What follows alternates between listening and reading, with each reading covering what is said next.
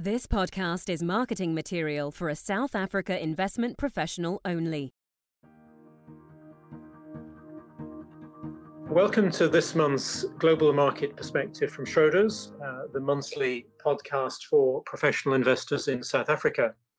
This is Gavin Ralston, and I'm speaking today to Azad Zangana, Schroders senior economist. As with so much in life at the moment, we're recording this remotely, each from our respective homes, so please bear with us if the sound quality is not what you're used to. I was in South Africa 3 weeks ago for the Schroders annual symposium. It's fair to say that the world has changed profoundly since then. At the beginning of March, South Africa had just reported its first case of COVID-19. Life was carrying on reasonably normally in most European countries, even Italy. Now, many European countries and many US states are in complete lockdown, and both the UK and South Africa are following that pattern this week. Financial markets, as we all know, have fallen precipitously. The world index, the equity index, is down about 30% from its recent peak. Leverage is being unwound everywhere, and even government bond yields have been all over the place. The dollar has behaved as a safe haven and has risen about 25% against the South African rand since the end of 2019, which is something, I guess, that cushions the blow for investors in South Africa from the fall in their offshore investments. And at the same time, governments have been taking extraordinary steps. Here is an example in the UK. The government is planning to pay private sector wages if companies don't make staff redundant. Other governments that were philosophically opposed to deficit spending only 3 weeks ago are now spending up to 10% of GDP. The Fed has announced an almost infinite program of quantitative easing, extending now to investment-grade credit and ETFs. So Azad, turning to you, economic forecasting is difficult at the best of times, but almost impossible now. But I know you've had a go at revising your forecast in the last few days. Can you bring us up to date with the sort of numbers you're seeing for growth? Absolutely. And what we've tried to do, before I go through the numbers, is we've tried to think about the length of shutdowns or lockdowns happening in the different countries that we forecast and the degree of shutdown that we're going to see. So, for example, even as we're speaking to our audience today from London, most of the UK is on lockdown. However, a lot of emergency and crucial services are ongoing. So obviously they would carry on being counted as economic activity. If we were to shut down any country for a single working day, then we would expect about a 1.6 percentage point hit to quarter-on-quarter GDP. That's for a 100% shutdown. So that gives you a bit of an idea of how you can go about calculating some of these numbers. So at the global level, world GDP has been revised down from our previous forecast of 2.3%, which was from our February update. It's now going to be minus 3.1% for 2020. Now that is set to be the deepest global recession since the 1930s, spamming Q1 and Q2 as we go through. But we do then see quite a sharp rebound in the second half of the year. As a lot of these businesses will go back to work, you should start to see activity and life resuming as normal. So in 2021, we then have a 7.2% rise in global GDP. So it very much will look like a V-shaped recovery and profile for growth in the near term. Depending on when a country starts the shutdown and the scale of the shutdown will determine how large the numbers are. So just to give you an idea, for the US, we have minus 3.9 for this year, but plus 9.1 for next year. For the Eurozone, we have minus 5.7, plus 7.1 the following year.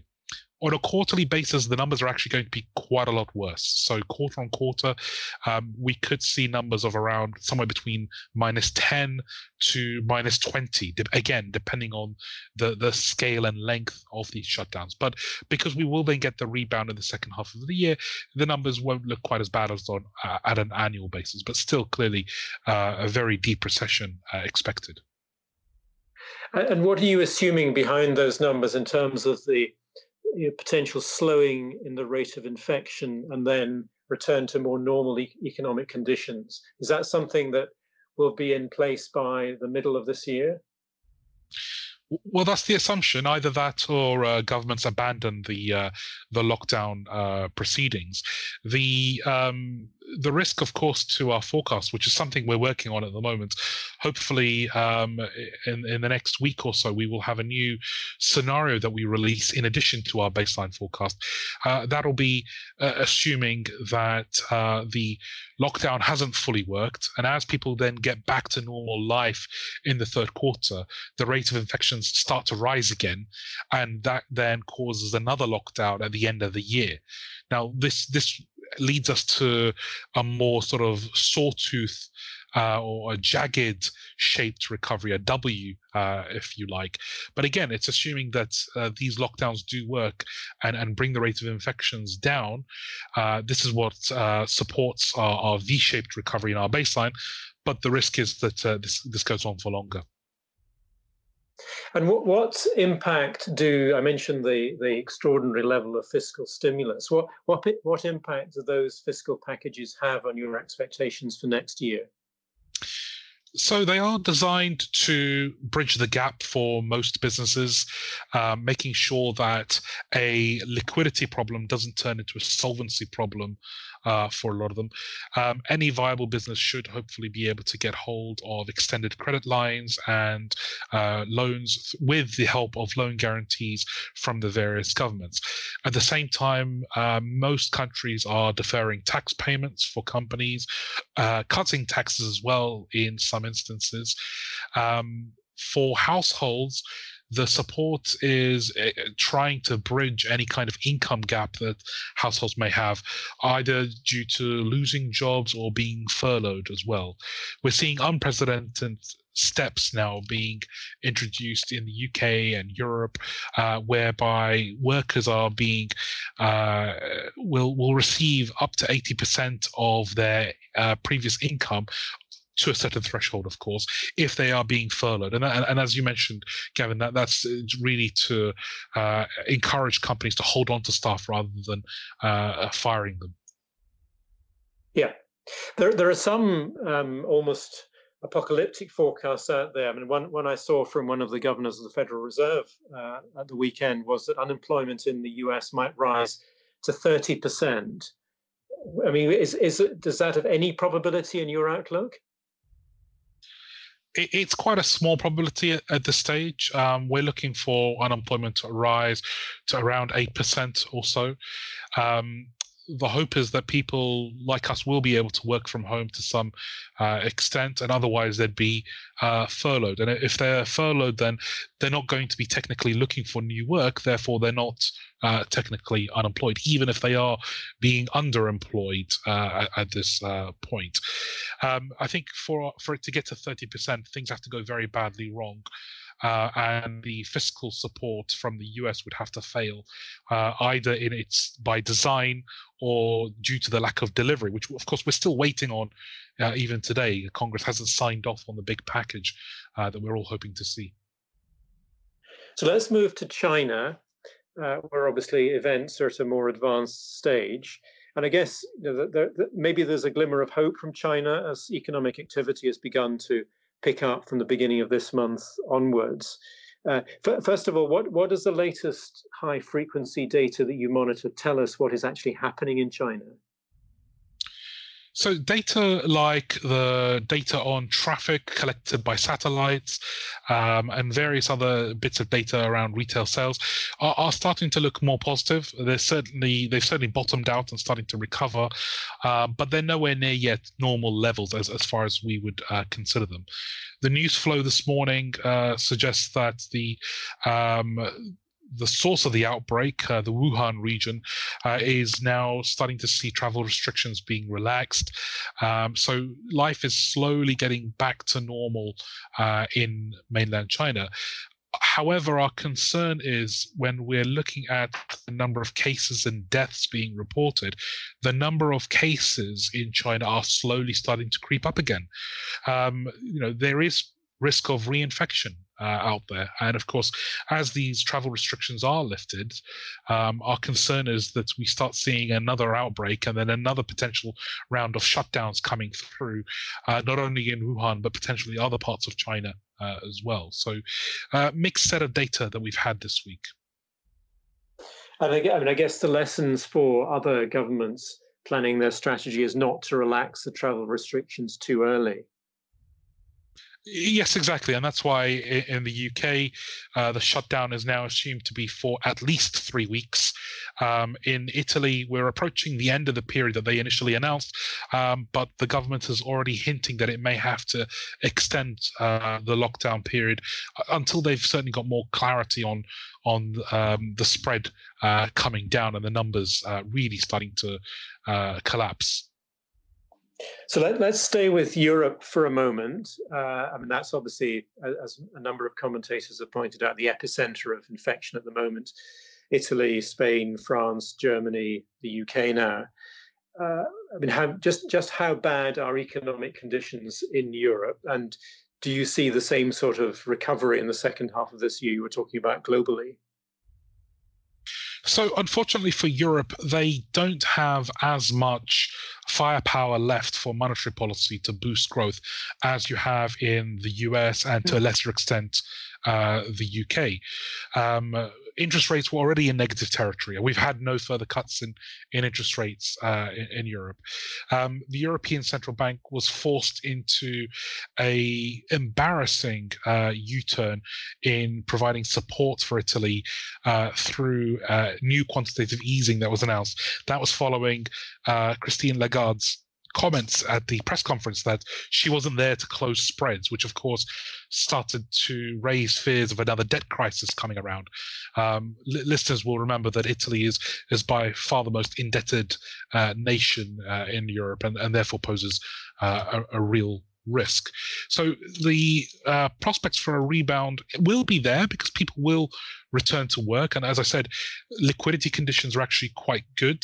And the fiscal support has certainly been stepped up faster than we'd expected. But when we compare what happens to economic growth by the end of 2021 compared to our previous forecast, it will certainly be down in Europe. And there isn't, other than the ECB, there isn't much sign of the pan-European institutions leading the charge in terms of recovery. Everything seems to be being driven by national governments and their actions. That's right, but that's the way that Europe has always been designed. The one pan-European element to fiscal policy is a restriction, actually, not a support.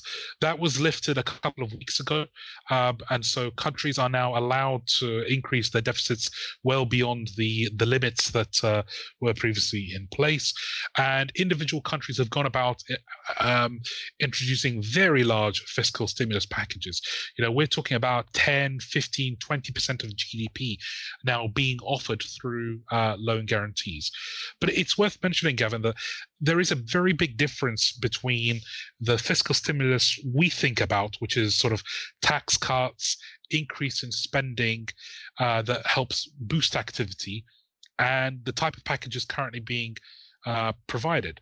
Loan guarantees are technically fiscal stimulus, but in reality, they serve as an insurance purpose. So if a company takes out a loan, and for some reason it goes bust or it can't repay the whole loan, then part of the cost of that default will fall on the government. So it doesn't really kick in unless things get very bad. But still, it's a good safety net to have and should help encourage the extension of credit lines and at least protect the banking system if things get very bad in the next few months. So you mentioned the banking system. Let's stay with that for a moment, because obviously that was the focus of weakness in the financial system in 2008. capital ratios have improved a lot since then. Regulations are a lot tighter. Is that now working? Is the banking system truly robust in current circumstances? I think we've been quite lucky that this has happened after the financial crisis and not before, because the actions taken since then have dramatically strengthened the banking system and the balance sheets of banks more generally. There are still some concerns clearly around some of the banks, but with the huge amount of liquidity now provided by the ECB, all of these banks should be fine. Okay, so that's one encouraging sign. I also want to ask about the dollar. As I mentioned in my introduction, the dollar has been very strong as the crisis has unfolded, particularly against emerging markets currencies. Do you see dollar strength continuing from here? It's a tough question to answer. We're seeing obviously an element of flight to safety back to the dollar, but at the same time, we're seeing an unwinding of a lot of the shorts in the euro happening. The euro had become a favored funding currency in the same way as the Japanese yen had been for the last 20 years, thanks to the very low interest rates that it offered, well, negative actually now across Europe. So with all this selling that we're seeing in equity and bond markets, a lot of that selling has meant that people are repaying the loans they took out in euros, which is in itself has strengthened the euro as well. So, I mean, I expect to see a bit of a seesaw between the dollar and the euro. I think that they will remain reasonably stable, but for emerging market currencies like the South African rand, I'm afraid it's pretty bad news while we have this period of uncertainty and risk off in the markets. And then if we look at financial market flows, there have been huge redemptions from bond funds and relatively limited flows out of equities. It looks like investors have been selling assets that have held up better and taking the view that equity markets have fallen enough. Do you think that's a rational assessment of the situation? I think when we look at the flows, they do differ by the different type of clients that are out there. So institutional organizations are certainly holding their nerve and holding on to the assets that they have. I mean, historically, it's always been shown that if you're selling as the market is falling, you tend to not buy back at the right time, and you end up losing out in total. So the organizations with longer time horizons have certainly held on. However, the intermediary clients or retail clients, they have been de-risking a bit more. And what's interesting to see is the type of selling that we're seeing. It looks very indiscriminate at this moment in time. We're seeing very good companies that actually should be perfectly fine through this period being selling off, along with the poorer companies that I think are very vulnerable during this period. And I think I put that down to the large amount of selling out of ETF funds. You're starting to see some of these passive vehicles actually underperforming the underlying asset. So due to a lack of liquidity, they're not even able to provide accurate pricing at this stage, which I think has been one of the big negatives so far in this bear market, the way the passive side of the industry has performed. Yeah, no, Johanna Kirkland, our Chief Investment Officer, has made the point in the last week or so about the opportunities being created by indiscriminate selling, as you describe it, which for active managers can be an opportunity to pick up attractive securities, both in equity and credit. Azad, thank you very much. We're going to draw this conversation to a close. Just a reminder that the forecasts, as I described at the start of the conversation, suggest a very negative position for world growth this year, but quite a significant rebound in 2021 as we begin to see a return to normality.